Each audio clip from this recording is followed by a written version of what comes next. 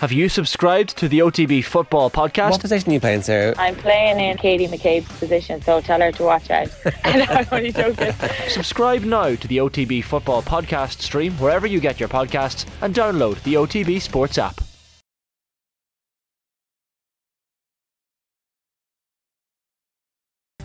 The Newsround on Off the Ball.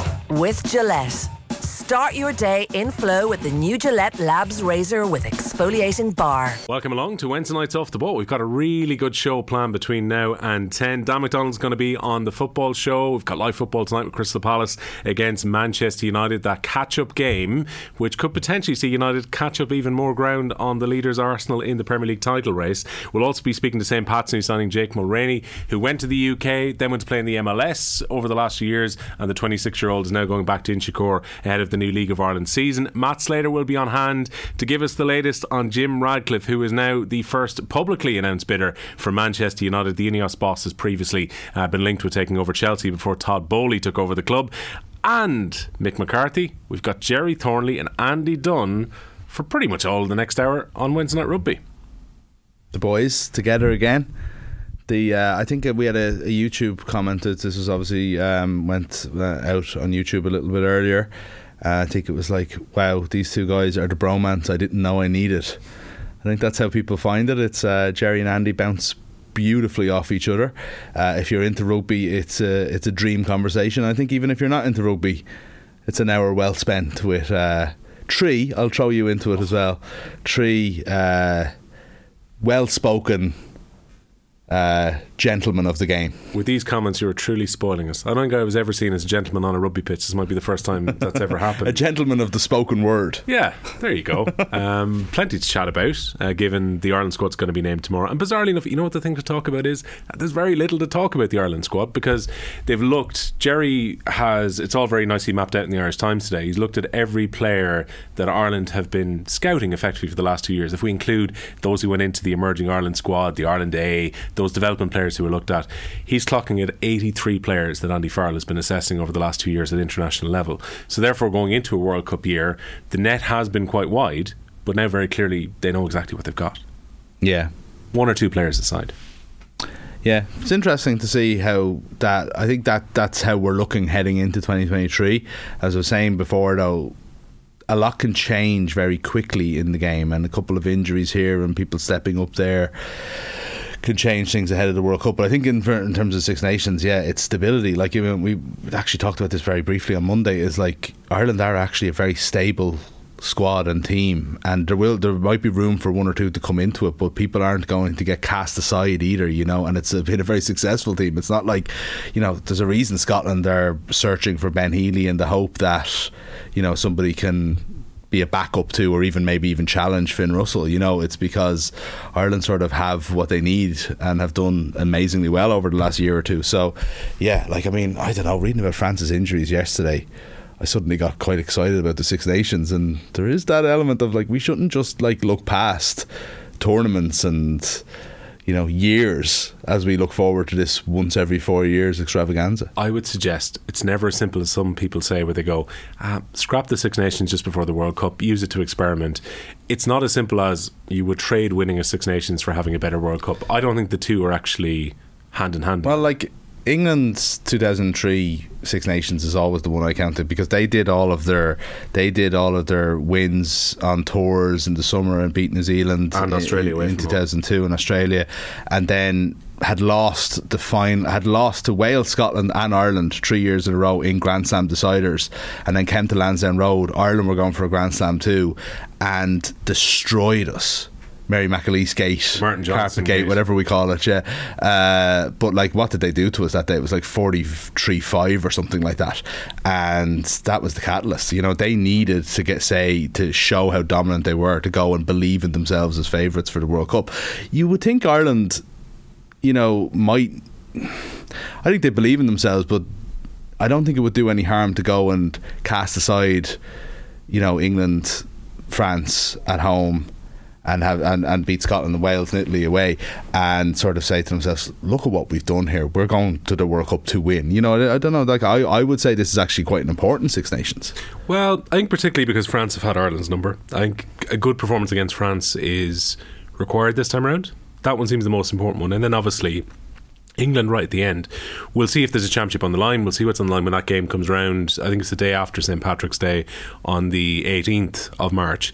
I think they're probably the two most crucial fixtures. This is always the Six Nations you target as well, the one where England and France come to Dublin. Yeah, well, yeah, traditionally. And it is the case again now as well. It often depends almost where Wales are.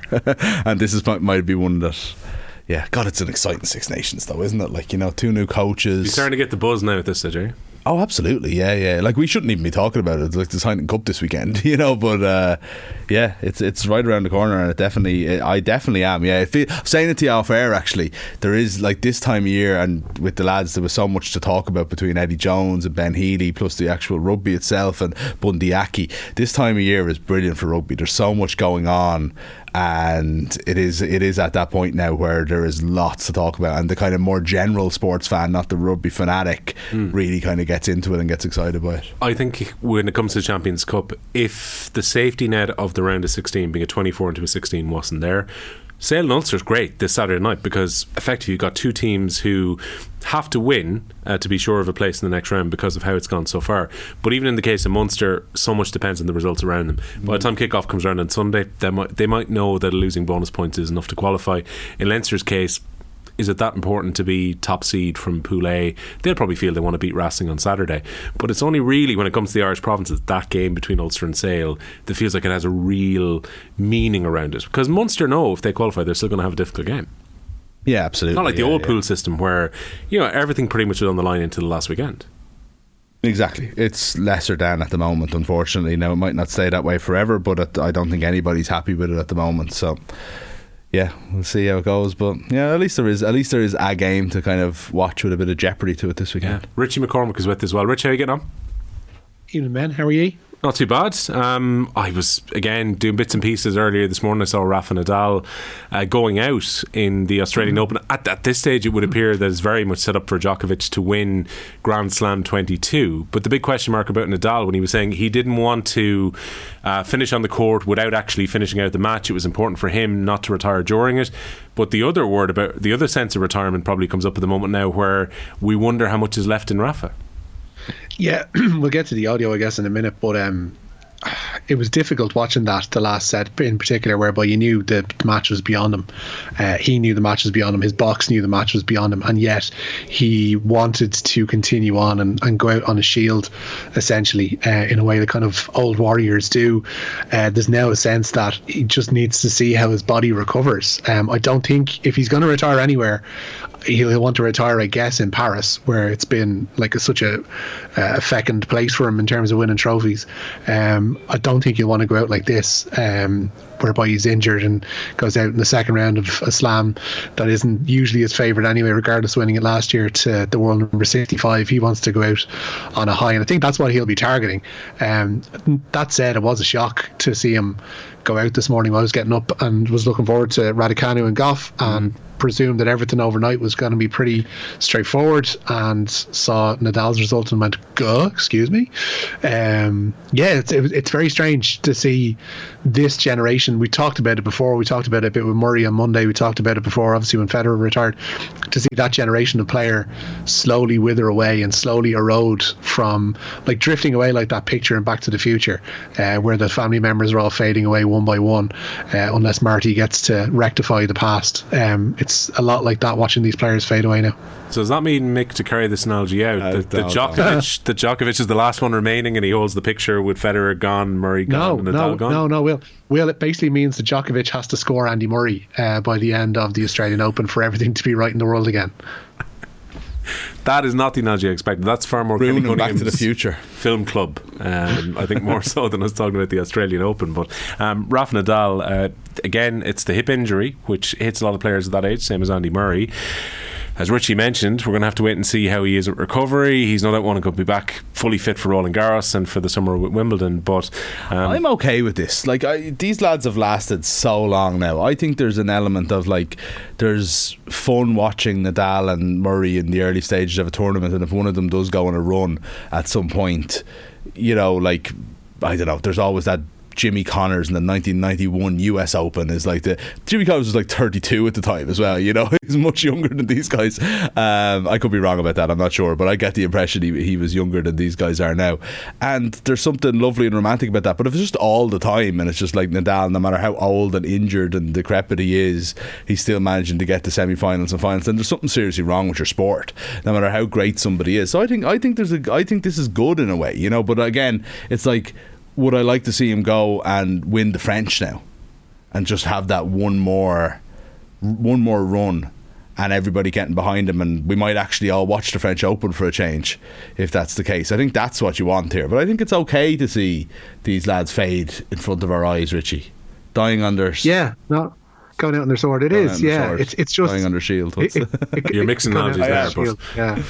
I guess it has that whole thing of mortality and whether it's your own or whether it's your favourite sports people, you don't like to be reminded of it. Regardless of how much you want to watch them, you don't like to be reminded that A, they're getting old, and B, we all are too. That's what I was going to say. You had a big birthday there last year, Richie, so that's probably Wish what now, that's Mick, about. don't be going into that now. Fact checked. Oh, arseways. Completely arseways. 1992 was, not 1991, and Jimmy Connors was 39, which is older than Rafa Nadal. He aged 7 years in the... Thanks for checking that, Arthur. I was happy enough in my ignorance. Arthur would be very quick. Oh, it was 91. Oh, well, then, at least you got the year right. Just 7 years out. He just gave me the year what age he was in 92. Feeling this could well come up in the crappy quiz this weekend. He'll probably have a tennis feel about it on Friday.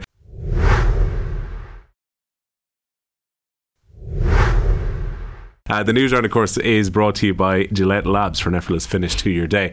Rich, we're kicking off the Newsround with Rafa.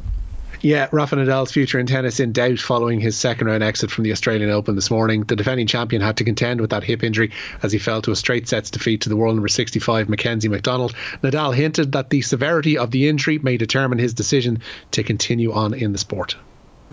Can't say that I am not destroyed mentally at this time because I will be lying. So it's hard for me, you know. But let's see. I mean, hopefully it's nothing too bad, and at the end have been 3 positive weeks in terms of practice. So I really hope that don't put me out of the court for a long time, because then it's tough to make all the recovery again. It's not only the recovery; it's all the amount of work that you need to put together to come back at a decent level. So I went through this process too many times in my career, and I am ready to keep doing, I think, but that's not easy, without a doubt. Yeah, Rafa Nadal there speaking in Melbourne after his second round defeat at the Australian Open today. This is when you come into your own, Richie, by the way, when you now reel off the next set of results from Melbourne and you take relish in going through various different languages and various different pronunciations and invariably getting them right, Mick McCarthy, I would say. Do you know what I was really impressed with yesterday, and I didn't have time to go into it. I think just knocked off, I don't even remember the name, it was like Alexandra Valafichenka or something like that. It was just Alexander Sasnovich. No, it wasn't actually. It was definitely. It sounded Pavlyuchenko, the Spurs player, was the name it reminded me of. Anastasia Pavlyuchenkova. Yeah. There you go. It's the even. There's an extra syllable at the end of that there, and he just what a pro, just straight in there, not even a blink. It's called doing your job, Mick. It's called doing your job. Couldn't have teed you up any better, Richie, for that. Yeah, John Millman and Cameron Norrie are difficult to get through. I'm not going to lie to you, Will.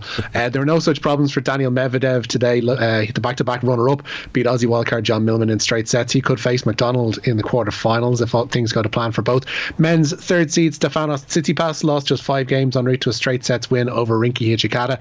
It's Talon Griekspoor next for the Greek.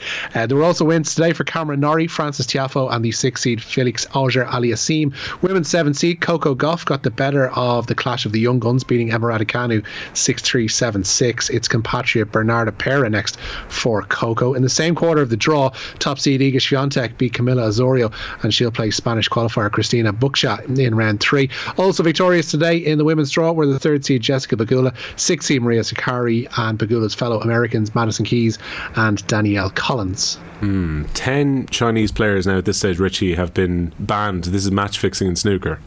Yeah, 10 players officially charged today with match-fixing allegations. All had been provisionally suspended up until this point. Former Masters champion Yan Bingtao and the UK Championship winner Zhao Xintong are among those due to face an independent disciplinary tribunal. WPBSA chair Jason Ferguson says the 10 players could face lifetime bans if found guilty, and there's also the prospect of prosecution in their home country. But despite the severity of this news, Ferguson says they're still hoping to bring televised snooker back to China for the first time since the pandemic. A few months away from the World Championship, Mick. This is obviously not a great look for snooker right now. No, absolutely not. It's kind of gone on and on a little bit as well. So, yeah, hopefully there's a line drawn under it soon. But, yeah, no, not a good look at all. No. Especially now when you're looking at some of the major players. Richie just big names there, yeah. Meanwhile, the cricket today, disappointment in the T20 series and more heartbreak for Ireland against Zimbabwe in a different form today. Yeah, today was rough, to be honest with you, especially the ending. Ireland enduring a heartbreaking final ball defeat in their first one-day international with Zimbabwe. Centuries from captain Andy Balbirnie and Harry Tector had set Ireland up nicely as they posted a target of 289 for their hosts. Zimbabwe were looking wobbly until a rain delay cut their innings down to 37 overs. It made things rather more manageable for them. Clive Madande's 4 off the final delivery of the match secured a 3-wicket victory for Zimbabwe via the DLS method. Next up is a meeting of the sides on Saturday when Ireland will look to level the series. Manchester United in action tonight, Mick, in the Premier League, potentially go up to second place if they beat Crystal Palace. This is the catch-up game from the one that was postponed following the death of Queen Elizabeth II. So we're effectively getting to the halfway point of the season properly now, because teams are coming around to 19 rounds of games played. I don't think too many people would have thought Manchester United 5 games into the season we're going to be up to second place. Certainly not 2 games into the season after those 2 results. Yeah, I think it's probably fair to say in offside gate we probably didn't give United enough credit on Monday when we were sort of looking back on that, and then ended up sort of talking a good bit about City in the football show as well. And like, United's turnaround has been amazing, and they've been brilliant. I suppose we're still at a question, it's like if they win tonight, grand, that's like another really good win on a really good run. But then it's like, if they could do it on Sunday and beat the big 2 almost for this season 2 weeks in a row, then you have to start having real conversations about whether United are in a title race or whether they can keep this going. My sense at the moment, and I don't know if it's something you share, I think a lot of United fans that I talk to share, is that this is a purple patch where a lot is going right, and there still are some problems to fix there that will kind of come up before the end of the season, and that a comfortable qualification for the Champions League is what they'll be looking at this year, which is an amazing progress from last year, and that there is lots of good stuff to build on then for next year and the year after. I don't know if a title run is quite in the capabilities of this squad at the moment, but again, they win tonight and they win at the weekend against Arsenal. You're probably having to, it's like Arsenal, it's like over the course of the year they can convince you of something that you didn't quite believe. So right now I would say we're not in title race territory for United, but I could probably talk myself into it. Richie, I'll play devil's advocate here. Manchester United fans are going to say when Arsenal went to Old Trafford, they played them off the pitch. They could do it again this weekend. Who played? Arsenal? United played Arsenal off the pitch, yeah. Did you watch that match? I'm not saying in, but they took their goals very, very well within the game. I thought they won better than them that night. That was such a lucky win for United. No, sorry, lucky is the wrong word, because you have to go win the game. You've now used the word lucky. It was impressive. It was an impressive win for United that day. But Arsenal were very unlucky. I didn't think Arsenal deserved to lose that game at all. What do you reckon, Rich? 6 points over the next 4 or 5 days, and they're very much in the title hunt. Very, very much in the title hunt, because I think it's one of those years where as soon as you start building momentum, and that's the problem for City this year, is that they can't seem to get any going. They'll take 2 steps forward and they'll be 1 back.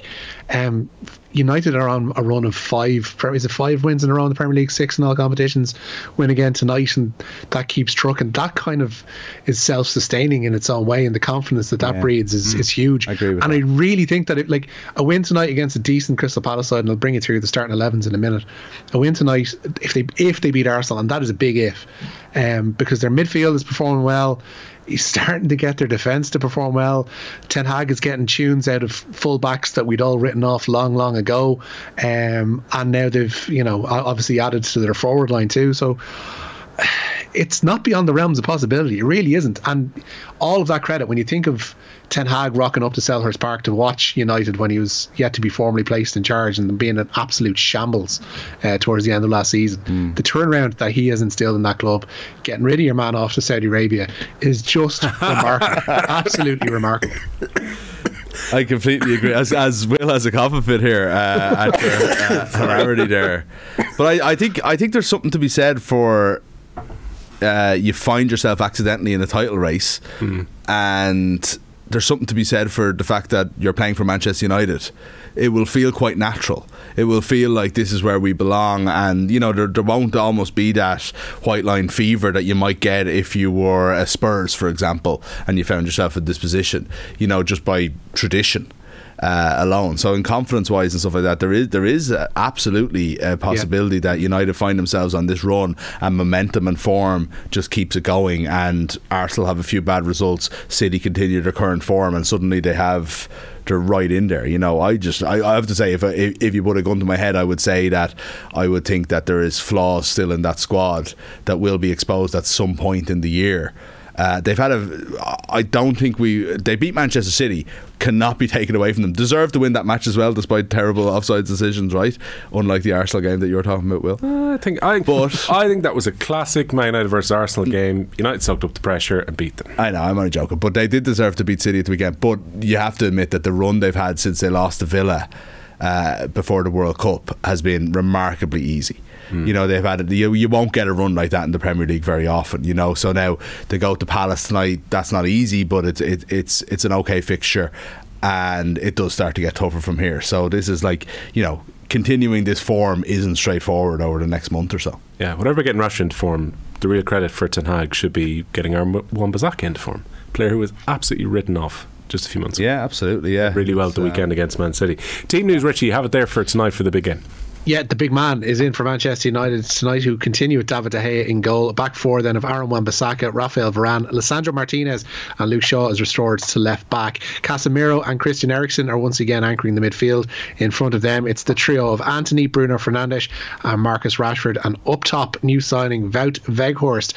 For Palace, it looks like a 4-4-2 for them. Vicente Guaita is in goal. It's a back four definitely of Nathaniel Klein, Mark Gehi, Omar Richards and Tyrick Mitchell. In midfield then, Czech Decore and Will Hughes. Either side of them, Michael Olise and Wilfred Zaha. Odsonne Edouard is in support of Jean-Philippe Mateta. There's also another FA Cup third round replay to be decided tonight. Leeds welcome Championship side Cardiff City to Ellen Road. Republic of Ireland internationals Callum Robinson and Callum O'Dowda are both on the bench for Cardiff, but under 21 fullback Joel Bagan starts for the Welsh side. Kickoff at 7:45 there, and the winners will be away to either Accrington Stanley or Boreham Wood in round 4.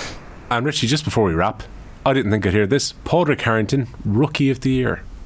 Yeah, he is indeed. Padraig Harrington has been awarded the Rookie of the Year for the PGA Champions Tour.